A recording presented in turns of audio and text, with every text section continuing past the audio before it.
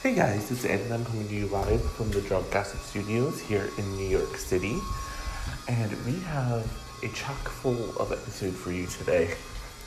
And I don't know what that means either, really, I don't. It sounded good in my head. So, this 2019 seems to be the year of stars who kind of fell away or don't work very much anymore coming back.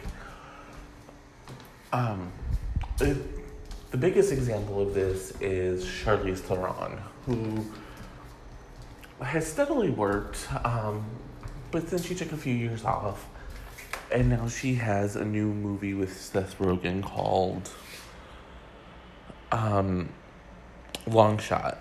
It's a romantic comedy. And she's been out there, she's been doing press for it. But there is something really strange going on with Charlize, though. And I don't say that as someone who dislikes her. I don't have a problem with Charlize, but she's been saying some really strange things. Last week, her big quote was that she's been single for like 10 years and she just needs a man to grow a pair and be with her. And here's the thing. I truly believe that you have to be okay being single and being okay being by yourself before you can be with anyone else. And I know people are going to roll their eyes or call me all sorts of names, but that is something I truly do believe. It doesn't make any sense to whine and complain about being single if you're not okay with yourself. Because if you're not okay with yourself, how is someone else supposed to be okay with you? That's just kind of my thought. But then she did an interview with Howard Stern, and things started to kind of fall into place a little bit. Because she alleges that when she started acting, she was 18 or 19, and she went to a producer's house, and allegedly he made a move on her. Here's what she had to say. It's crazy, and girls talk about this where you just go blank. You don't know what to do, but I left. I don't even know how I got out of the house, but I left and I was driving my Ford Fiesta that I was renting up Laurel Canyon, and I was so angry with myself that I didn't say something. Why did I not tell him to go fuck himself? It made me so angry. So people are speculating on who this could be. Her first movie role was in Slater House Rules, which was the Tobey Maguire starring movie that I think was supposed to land him an Oscar. That movie was produced by none other than legendary sexual harasser Harvey Weinstein. But I don't think this is him. I for one really don't know because she didn't really give very many clues. But I'm going to tell you why I don't think it's him. Because from my understanding, she didn't get the role because she didn't sleep with the producer. So, that being said, there are also some people who are complaining about her waiting to come forward and say something. And I'm going to say what I've said all along. It is the victim's choice when they come forward, if they come forward. Given the misogyny and the horrible, horrible insults that are thrown at women who do step forward in the Me Too era, it's not surprising why some of them wait or don't come forward at all. Because who wants to be called a liar? Who wants to be told, oh, you should have come forward sooner? They shouldn't have to do anything that they're not comfortable with.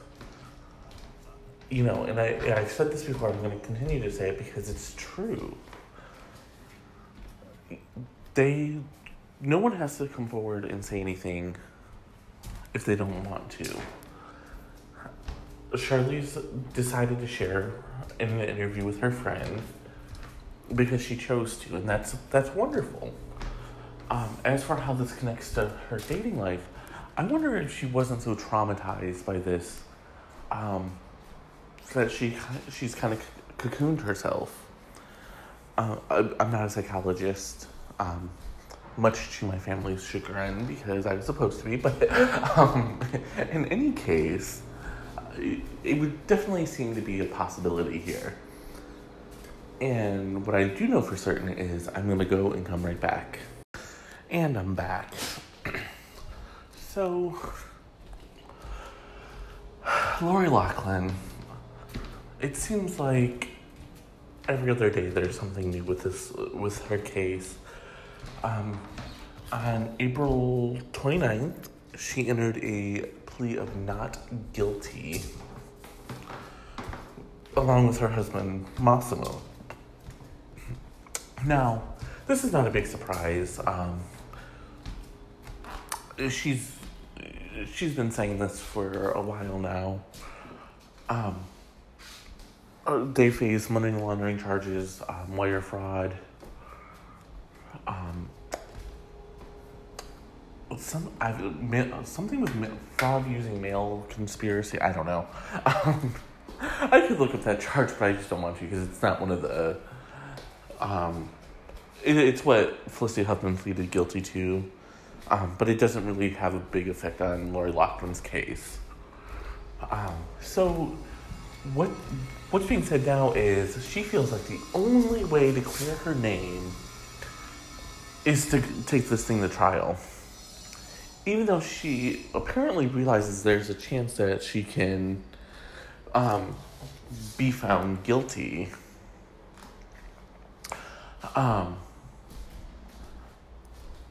She's not really worried about a conviction because she thinks that she's going to be able to prove that she had no idea what was going on. And she's just this victim, which seems to be pushing away from the strategy that we talked about last week, where her and Massimo were going to throw one of them under the bus in order to protect their daughters from having both parents go to jail. Or maybe this is part of that strategy. I don't know. But here's what a source says. Lori feels like so much damage has been done publicly that the only way for her to counter it is to fight this case in court. She feels like once all the evidence is presented, that people will understand how things happened. We know how it happened. You went to this guy to get your daughters into school without it being legit. You paid for him to make fake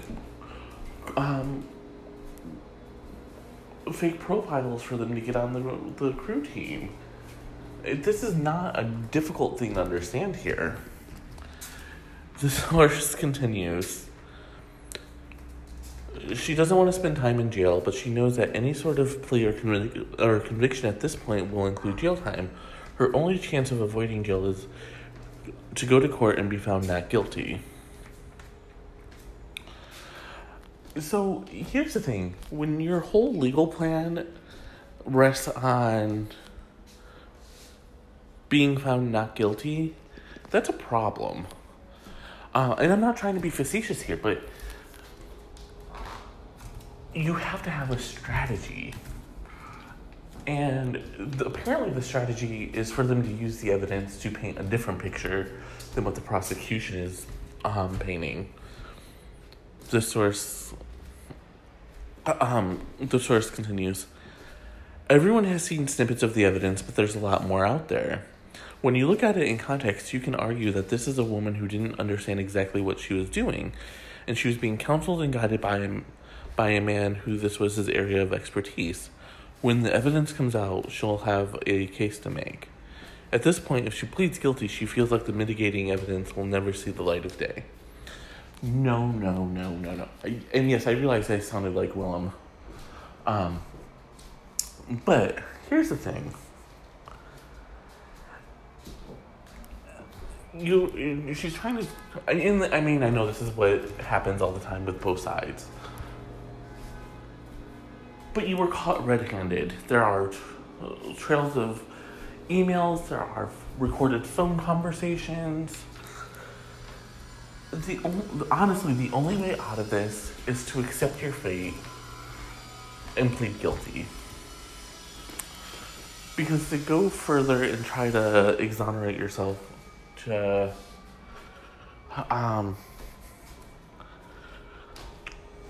try and whatever it is that they're trying to do, it's just not going to work.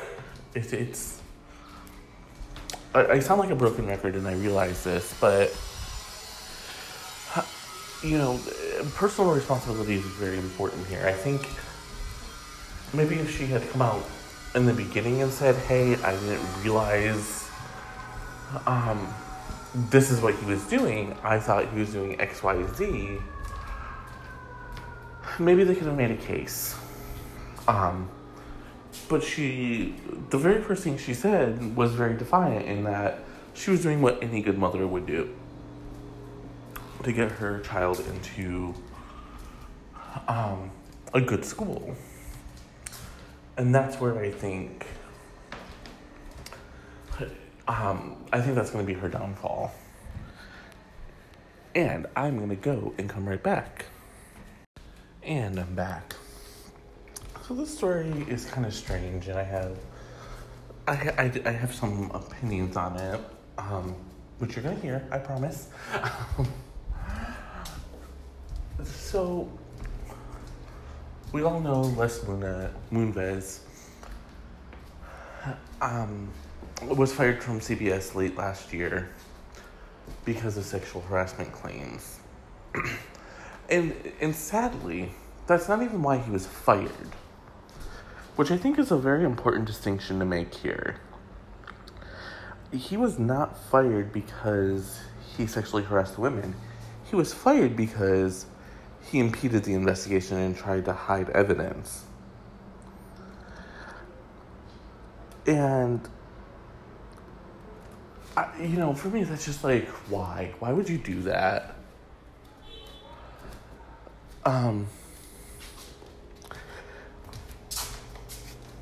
He could have probably walked away with his job. Or, at the very least, with his golden parachute of like $300 million. It wouldn't have been right by any means or stretch of the imagination, but he could have walked away with it. Well, there's another Moonves family scandal that's starting to boil up now. Les's son Adam fathered a daughter with an ex-girlfriend. And the girlfriend has gone on the record to say Adam's not paying her enough in child support, and she lives in a Chinatown, which Chinatown is a neighborhood in New York City, apartment that's filled with roaches, and she blames Adam. Here's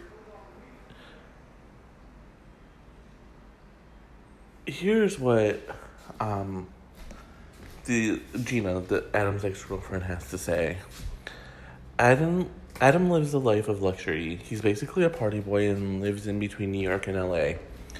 He has a beautiful apartment near Union Square, but he seems fine with his daughter living in poverty. There's roaches in our apartment, a teeny tiny china box. I found a roach on our high chair this week. I can't do laundry downstairs because there's roaches in the washing machine. I keep the apartment super clean, but I am worried about Ari's health. Ari being the daughter, of course. Adam's $2,500 a month just about covers health insurance and rent, but leaves me nothing for food. I work 2 days a week and the rest from home. I want to support my daughter, but Adam's lawyer suggested it would be better if I give up work because it doesn't make financial sense. I can barely afford food for us. I walk everywhere so I don't spend any money on transport. I live extremely frugally, but still I can't make ends meet. I asked Adam's mom, Nancy, for help, but she said the family doesn't want to talk about money. She told me Adam is doing the best he can. He doesn't work, so this is all he can afford. So here's the thing. I truly believe this. When raising a child, it should be 50-50. No matter if you're married, together as partners, boyfriend, girlfriend, whatever. Or if there was a breakup, everything should be 50-50. Now, of course, Adam allegedly can afford more since he is Les Moonves' son, and Les Moonves is worth something like $700 million. But here's the thing, and this is a lesson that my dad taught me.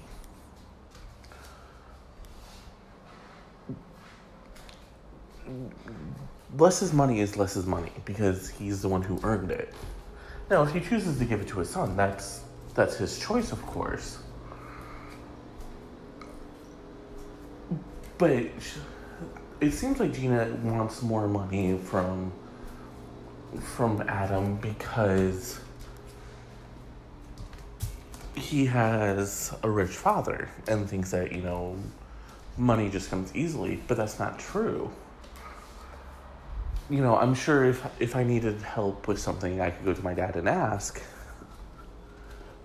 But that doesn't... First of all, I would have to ask, and that doesn't mean that the money is going to be forthcoming. So the point here is, I get it, like, you were advised not to work, but guess what? It's still your choice. And if you feel like you need to work, or if you're having trouble, go work. It's the same thing I said about Kevin Federline. He keeps asking for more and more money from Britney for child support. But all he does is sit around and fucking make more babies for Britney to support. And they're not even her kids.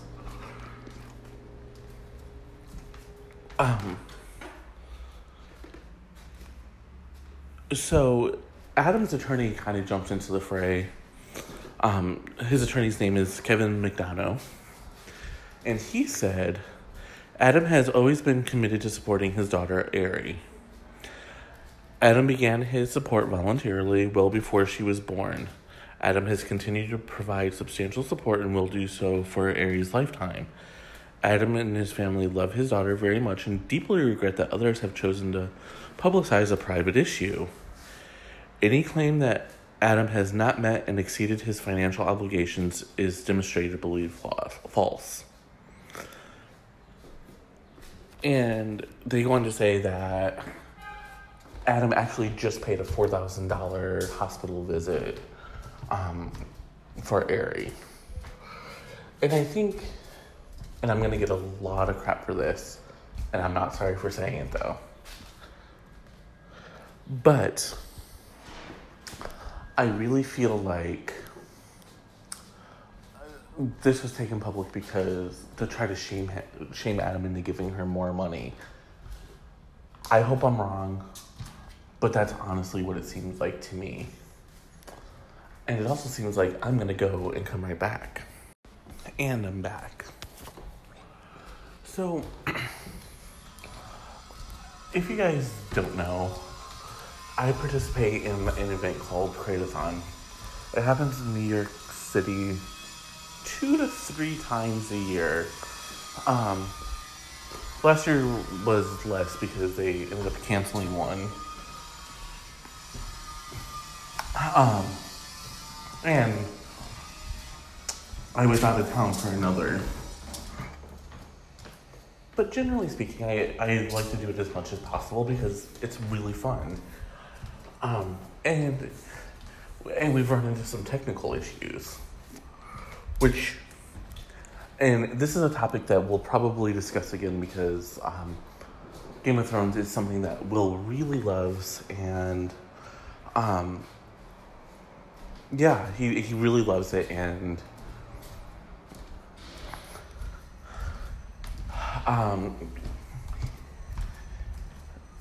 he will talk to me about it all the time, so I'm sure he's going to want to discuss this week's episode. There are no spoilers in this segment, just so you know. I felt like that was really important to say here. Anyways, so the last episode that aired was the Battle of Winterfell. And there is already backlash, not because of the storyline or anything. People actually thought it was really badass. But some fans are starting to complain that it was too dark. And again, I don't mean in the story sense. Because how do you watch Game of Thrones and not expect it to be dark? Instead, the actual lighting and camera work wasn't great. And, people are saying, this is supposed to be a big budget show, and how can you not afford better lighting and whatever? And let me tell you, sometimes these technical difficulties just pop up and there's no way to fix it. Of course, they have millions more in a budget than I do, but me, Letitia, and Natalie made a movie last year called Big Globe, and with Big Globe, we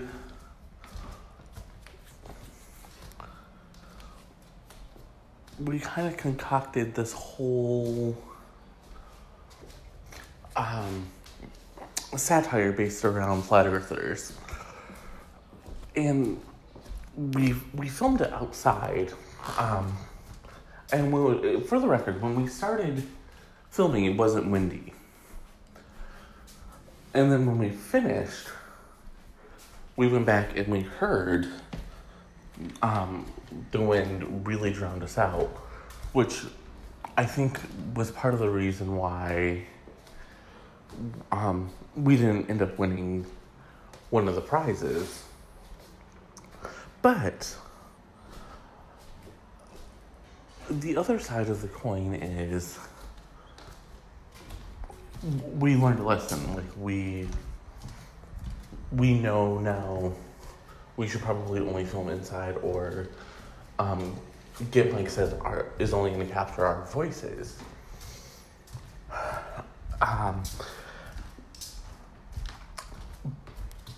I don't know what happened. Maybe it could have been an aesthetic choice. My film teacher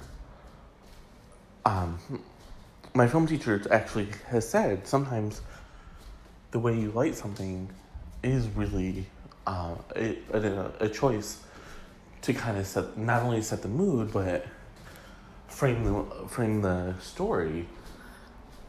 And I'm sure she has a lot of thoughts on how this happened and how this went down.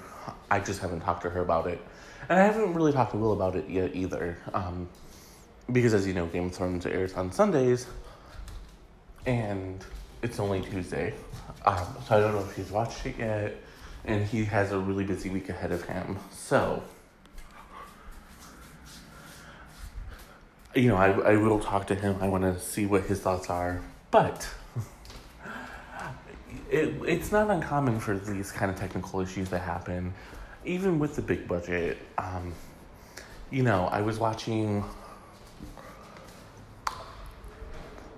Love, Simon, which probably had an even bigger budget than this episode of Game of Thrones.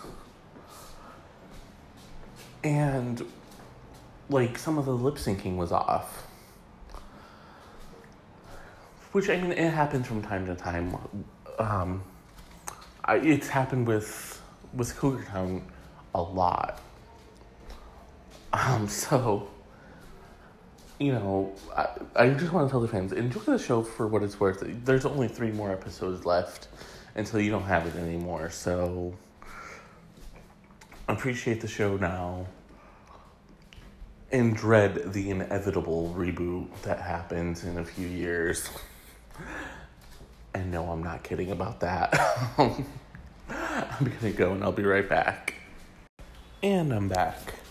So the original big story of the day that I was going to talk about, I actually decided to push off. I'm going to talk to Will and see if he can help me with some research. And we're going to do a big deep dive episode into it. So instead, let's talk the Tony nominations. There were quite a few surprises, which we're going to talk about in just a moment.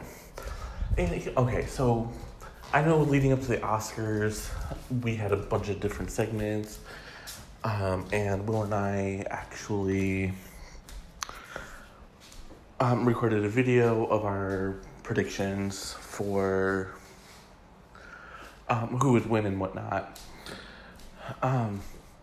That's probably not going to happen with the Tonys. I think this might be a one and done. Because there's very little scandal surrounding the Tonys. They're fairly concise and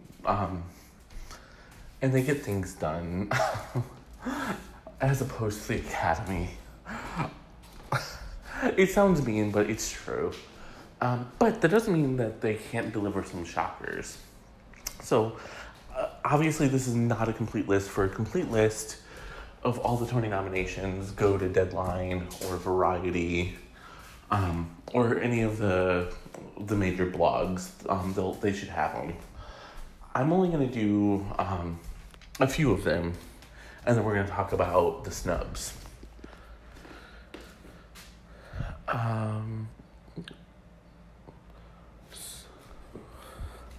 So one of the things that was really kind of surprising here is that there weren't a lot of musicals that opened. And there were a lot more plays. I think there were something like 20 plays as opposed to only 13 musicals that opened, which is kind of weird to me. Anyways, Best Musical, Ain't Too Proud to Beg, The Life and Times of the Temptations, Beetlejuice, Hadestown, The Prom, and Tootsie. Best Revival of a Play, Arthur Miller's All My Sons, The Boys in the Band, Torch Song, The Waverly Gallery. Best Play, The Ferryman, What the Constitution Means to Me, Ink, Choir Boy, and Gary. And now let's look at some of the actors that were nominated. Best Leading Actress in a Musical, Stephanie J. Block, The Cher Show. Caitlin Kinnaman, The Prom. Beth Lavelle, The Prom. Ava Noblezada, Hadestown. Kelly O'Hara, Kiss Me Kate. Best Leading Actor in a Musical, Brooks Ashmanskas, The Prom. Derek Baskin, Ain't Too Proud. Alex Brightman, Beetlejuice. Damon Dano, Oklahoma. Santino Fontana, Tootsie.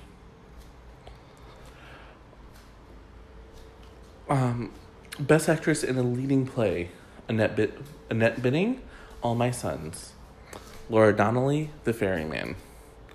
Elaine May, The Waverly Gallery. Janet McTeer, Bernhardt, Hamilton. Laurie Metcalf, Hillary and Clinton. Heidi Schreck, What the Constitution Means to Me.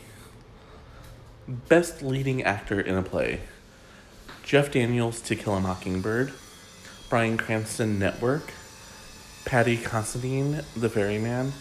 Adam Driver, Burn This, Jeremy Pope, Choir Boy. So, these are all fairly standard. Two of the biggest snubs in the Best Play category that surprised people were To Kill a Mockingbird, which has rave reviews and it keeps breaking its own records at its theater. And Network, which again, rave reviews, packed houses. I'm also kind of surprised that Bryan Cranston didn't get a nomination for Network in the Best Leading Actor category. I'm not sure why that is or what happened. You know, I'm obviously not privy to this. But the one that surprised me the most was The Cher Show not being nominated in Best Musical. For sure, I don't think it was going to win. I think The Prom is going to walk away with it. But to not even be nominated, that's usually the death knell for a musical. But of course, this is a different kind of Broadway now than when I first started tracking it. What I mean by that is, 10 years ago, even 5 years ago, the critics' notices and Tony nominations were really the bread and butter of a musical or even a stage play. If the critics hated the show, it was shut down. And to be sure, The Cher Show has mixed reviews at best. But it seemed to really come together and has been a force to be reckoned with in terms of box office and whatnot. But, the lack of a Tony nomination definitely won't be the death knell for this show. And the reason why I'm saying that, and I'm saying that with such confidence, is because you have name recognition, beloved songs, which I think is probably going to be the thing that really helps it the most. Same thing with Network, but I think Network has already set its closing date, and that really could be why Network didn't get it, because why give an award or even a nomination to a play that you already know is closing?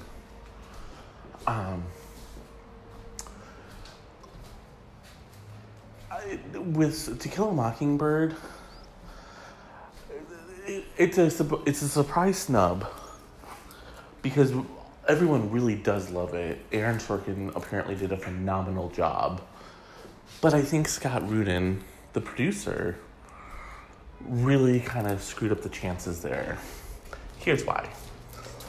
To Kill a Mockingbird, we talked about it in Gossip in the Hood, or Boys in the Gossip, I forgot what the episode is called, is Harper Lee's seminal work. She will forever be known for that, and not only known, but beloved for that work. And so there have been many community theaters who have put on stage productions of the show. Well, Scott Rudin went and sent his attorneys after a bunch of people saying that he had the rights and they couldn't do this and it wasn't okay, yada, yada, yada. And that really, really turned everything around. you know, that probably created a lot of bad will within the nomination process. And I don't think any amount of goodwill that had been built up could have replaced that or accounted or done anything to take that bad taste out of people's mouths.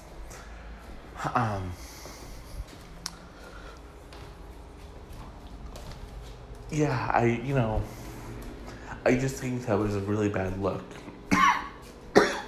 We almost made it an entire episode without me coughing. And it's really ironic because I was just about to say that I was going. So, I'm going to go. Thank you guys so much for listening as always. And until next time, cheers.